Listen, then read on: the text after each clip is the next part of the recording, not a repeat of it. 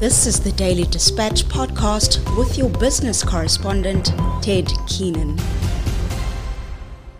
Today we're talking about insurance, the value of insurance and the wisdom of having it. Today we have joining us Kim Johnson from NFB, part of the Invest Group. Started my career in insurance in 2008, but today I'm here in my role as Education Officer of the Insurance Institute of the Border. Roger Williams, consultant at NFB Insurance Brokers. Started my career in 1968 and have managed insurance broking firms and operations throughout the country. Masi, surname Genie. Started my career 8 years ago. I'm currently the head of claims at Strata Insurance Brokers. Thank you all. Roger, short-term is probably one of South Africa's biggest purchases from the private person and from companies, all the way from SMEs right up to the top companies. Is the industry holding up during the COVID-19 and the job losses? Thanks, Ted. I believe that the short-term industry has actually weathered the COVID storm relatively well due to mainly their advancements in their IT systems, which has allowed insurers and brokers to work remotely. And as a result, the industry as a whole has not had to resort to retrenching staff adhering to standard protocols. Brokers were able to meet with their clients during the strict lockdown on a team or Zoom meetings, so the continuity continued, and we were able to provide our technical advice to our clients. As the lockdown relaxed, brokers could be able to go and see clients face-to-face if requested, but obviously once again adhering to the standard COVID protocols of wearing a mask, sanitizing, etc. The threat of clients giving up their insurance, when budgets are tight and you've got no money, you've got to look around to see what's going to go. And short-term insurance might be the thing that does go. Marcy, what is your advice to people that are considering giving up their short-term insurance? Thanks, Ted. I wouldn't advise any client to cancel their own insurance because there are actually ways of, if you maybe speak to your broker, we can advise you of ways to decrease or lower your premium. Marcy, that's probably really good news for people that are struggling. Do you find a lot of your clients have come to you and said, Marcy, we're in trouble. What do you suggest?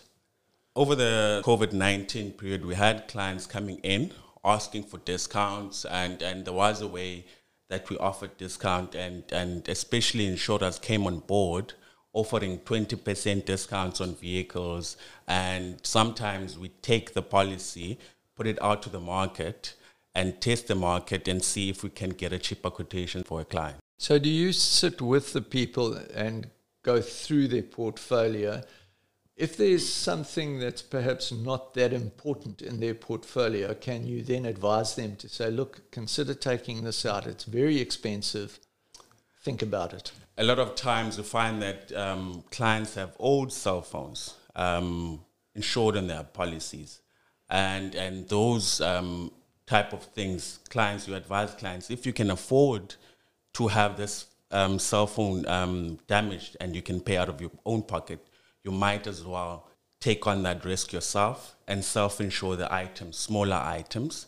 Another thing is a client would have 3 vehicles on the policy. What is the reason of you having 3 vehicle hires on each vehicle? So you can advise a client to remove at least 1 car hire in order to lower the premium. Kim, following on from what Marcy has said, what has been your experience of people coming to you to discuss insurance and ways of perhaps saving a bit of money? My advice, obviously we've had lots of clients coming in, but instead of having no insurance, insure for the catastrophic events that could cripple your business or financially ruin you. Don't insure items that you could replace or continue without. For example, a 20,000 Rand cell phone. You could replace it with a phone under 1,000 Rand, which would be your excess in any event, which might not be the latest phone on the market, but it would serve the purpose. Fire, business interruption and liability are all business insurance sections that I could say a business must have. If your buildings are owned, contents, even if a minimal amount, which would just serve as a buffer should something catastrophic happen, and at least third-party fire and theft cover for motor are the minimums that an individual should have. Any asset that you financed, you don't want to be left paying for something on hire purchase that you no longer have. And then with regards to financial assistance, speak to your broker. They'll be able to guide you and offer the best advice suited to you, as each person has individual needs when it comes to insurance. They'll tailor your requirements and affordability to the best insurance for you. Okay, thanks very much for that, Kim. Roger, again, you are probably the doyen of the short-term insurance field in East London. I've recently heard about new methods of stopping falsifying claims and that sort of thing. Apparently technology's got very involved in this, and the insurance companies are talking to each other. What's your experience on this? Yeah, thanks, Ted. Insurance fraud's always been an issue. I mean, since I started work back in the 70s, 60s, should I say, and it's increased as people have become more desperate for money as the economy struggles. Considering this, insurers have invested heavily in their fraud detection and prevention mechanisms. Insurance have fraud forensics department which make use of various screening process when dealing with claims. Examples of these would be layered voice analysis tests. Deception is picked up in the change of pitches in the telephone call, which is done to vet claims. If any abnormalities are picked up during this process, a forensic investigation will be recommended for the claim. There is a non-profit organisation called the Insurance Crime Bureau that investigates and fights insurance crime and fraud. This is achieved by bringing together the collective resources of insurers, law enforcement agencies, and other stakeholders to facilitate the detection, prevention and mitigation of insurance claims. Technology has enabled the sharing of information and data across the industry, and this has assisted in identifying and curbing cross-carrier and syndicated fraud. Roger, the issues of fraud with insurance are not child's play. If you fraudulently claim, you could quite easily be facing a prison sentence. Well, certainly a prison sentence or a hefty fine. And what's furthermore, you would not be able to get insurance anywhere in the market. So you'd have to be your own insurer. So it's not worth having. And then if you want to get credit, etc., that's going to show up against you. Thanks, Roger. Kim, you know quite a lot about Sasria. The talk is that claims might be in the region of 15 billion rand. It's a massive amount, and the head of Sasria was recently on radio saying that they will have the funds. And as Roger pointed out recently, it's not so much they will have the funds or government will have the funds, but as taxpayers of South Africans, we will have the funds. What are your feelings around this? We were very fortunate that this didn't spill over to us here in the Eastern Cape, even though we do have some clients who have branches that were affected by this. The public and the insurance industry didn't anticipate an event of this magnitude. The influx of the claims has obviously created a delay in processing. However, Sasria have mandated insurers to settle claims up to R1 million, and now very recently, mid-September, increased the mandate to 5 million. Considering the magnitude of this event, it has been well handled by Sasria, and they can be commended. Due to the magnitude of this event and losses, most recent claim stats registered were close to R1 billion, so I'm sure those others will still trail in. So that's only registered claims now that I'm speaking about. Sasria has been forced to increase their premiums on certain classes of business to ensure their sustainability in the long term. This premium increase is effective from the 1st of January 2022.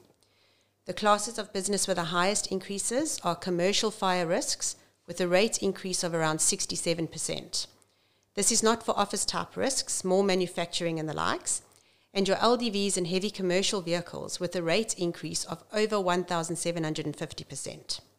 So to put this into context, if you're currently paying R54.47 VAT exclusive per annum for a heavy commercial vehicle, valued at R1 million, once the increase is implemented, you'll be paying R3,450.50 per annum for the same vehicle, VAT exclusive.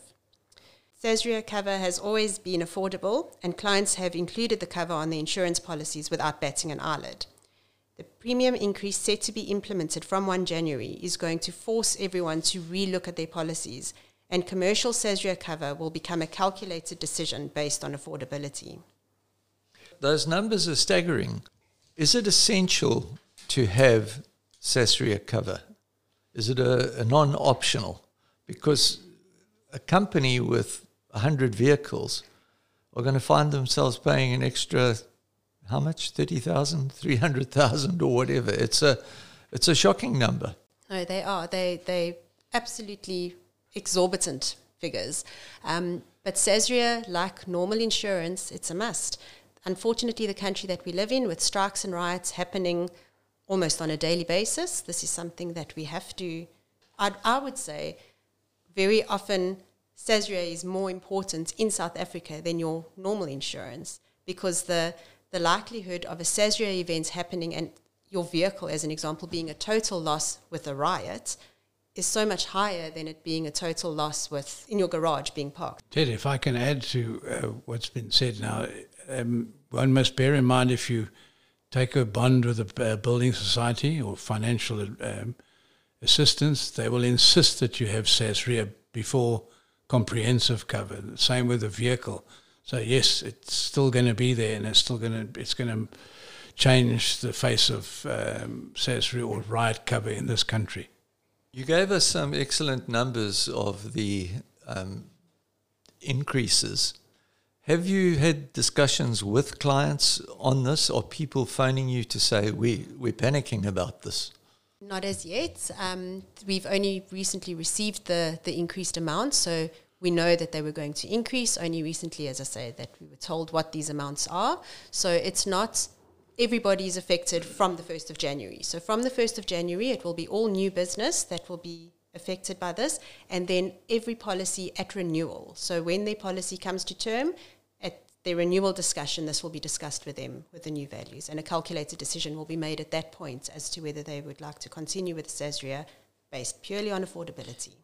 If we move from Sasria to ordinary insurance policies, have you calculated, have you thought about what this is likely to mean to the man in the street, the riots, etc.? So these riots can be devastating. I mean, we saw what happened in KZN. That unrest had people sitting without jobs, job losses, all sorts. And the Sasria cover is going to help those companies that had the Sasria cover, going to help them rebuild. Those jobs will become available again. If they had business interruption cover, those salaries will be paid in the interim. So it's Sasria cover is an absolute must. So yes, there's a big implication for the man on the streets, but without that Sasria cover, the whole economy on that side would collapse. Roger, your clients, will they be suffering from ordinary short-term increases? Interestingly enough, the last year, the rate increases have actually been pretty minimal. I think that's the people, the insurers have obviously felt sorry for the clients going through the COVID period. But yes, I would suggest that they will see some rate increases when reinsurance contracts are renewed, which is normally on the 1st of January. So yes, we'll probably see some substantial increases. But just to go on to what Kim was talking about on the Sasria side, one must remember that Sasria is a quasi-government organization. So you can't buy the same riot under your own policy unless you've got an overseas contact. But again, that's quite a hell of expensive. I was reading a policy or a quote the other day for an operation in Mozambique, and it was horrific what they were asking. It was probably 5 times more than the underlying policy.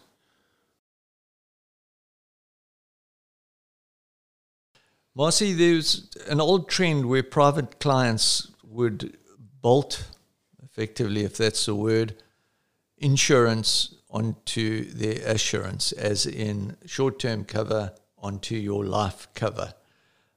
Firstly, could you tell us what is the difference between insurance and assurance? Thank you, Ted. Assurance refers to financial coverage that provides remuneration for an event that is certain to happen.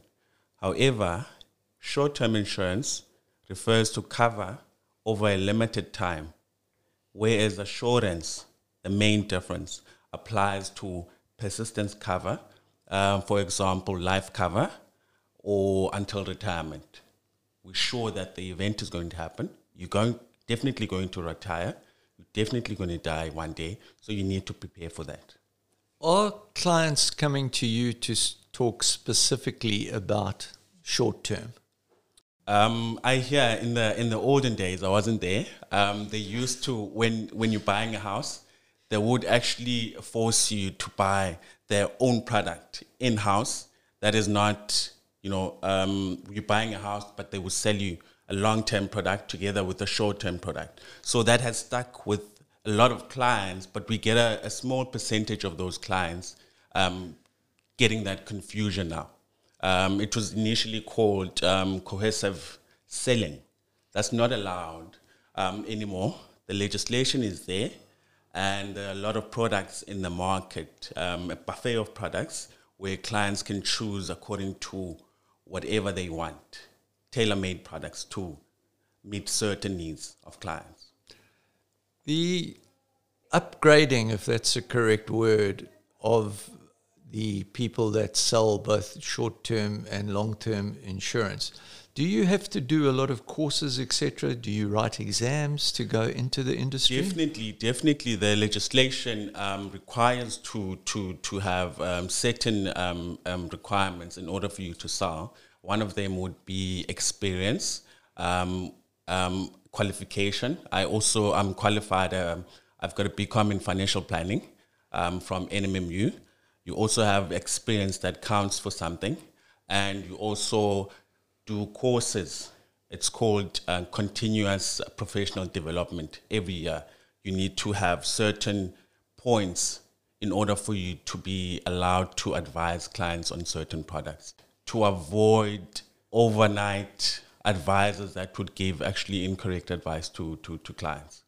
You mentioned a very interesting stat when we were chatting earlier before we started the recording, and that was that of every 100 vehicles on the road, only 30 are insured.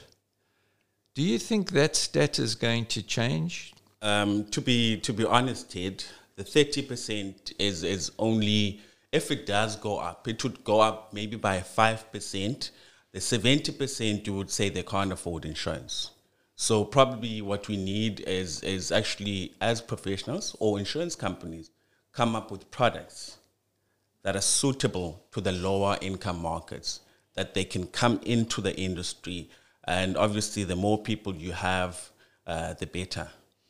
That's interesting, because it is apparently a fact that insurance is centered around the big cities. So the closer you are to the center of a big city, the more likely it will be that you have insurance.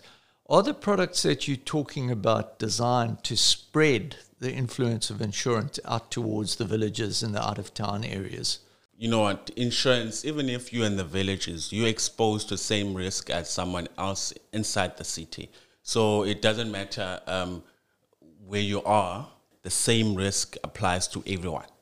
Let's end what is a very serious subject and can be a very sad subject with something on a lighter note. Mossy? How many actuaries would it take to change one light bulb? Okay, how many?